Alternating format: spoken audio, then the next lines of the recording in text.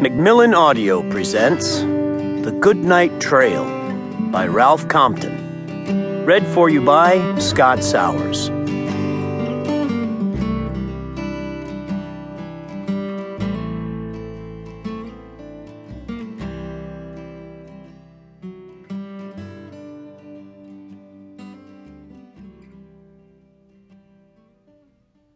Chapter 1. It was May 31st, 1865, 2 weeks after the burial of the assassinated Abraham Lincoln. "The first day of June, 1861, said Brassus Gifford, was when I joined the Rangers. If the Confederacy and Texas had hung on, tomorrow would have been the end of my enlistment." "Your enlistment," said Will Elliott, "ended the 15th of last month at Appomattox, along with mine." "I don't aim to hang around any longer," said Benton McCaleb. "If the state of Texas has any final orders for me, it'll have to track me down." The night wind fanned the coals of their tiny fire, the resulting flame lighting the narrow confines of the coulee in which they had camped. Charles Goodnight wrapped his bandana around his hand and reached for the coffee pot, refilling his cup before he spoke. "I expect Ben's right. God only knows what's going to happen here in Texas. Within a year, maybe sooner.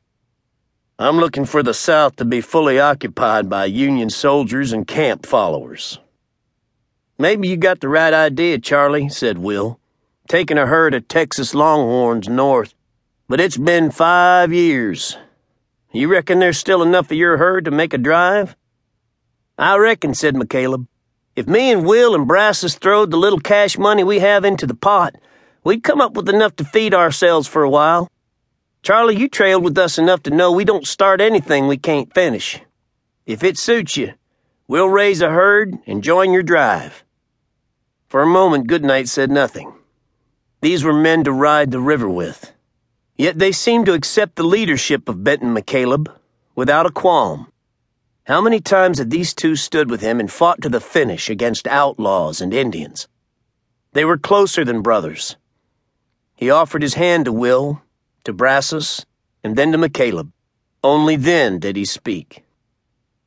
"I expect you'll still be fighting bandits and Indians, but the wages ought to be considerably better. By this time next year, we should be on the trail. It'll take that long for a decent gather. We could rope and brand enough, maybe 300 or 400 for a drive this year," said Brassus. "That'd get us some quick money for a bigger drive next year." "Too late for that," said Goodnight.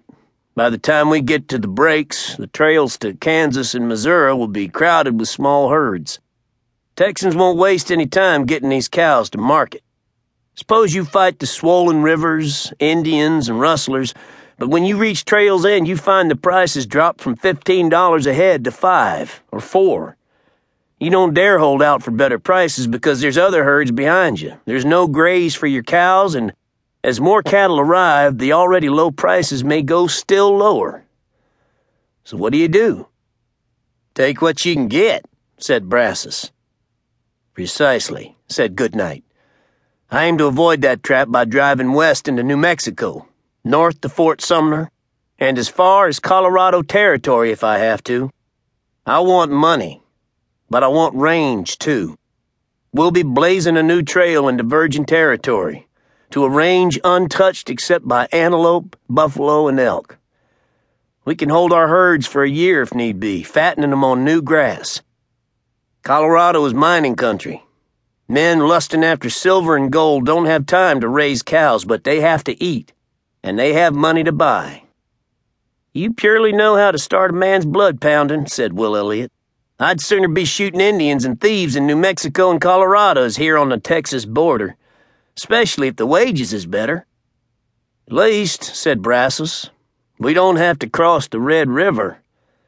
"No," said Goodnight, "but with the route I have in mind, we'll ford the Pecos twice. Once at Horsehead Crossing, and again at Pope's Crossing, somewhere in southern New Mexico territory. While we don't know what dangers may be awaiting us, I doubt we'll encounter anything we haven't faced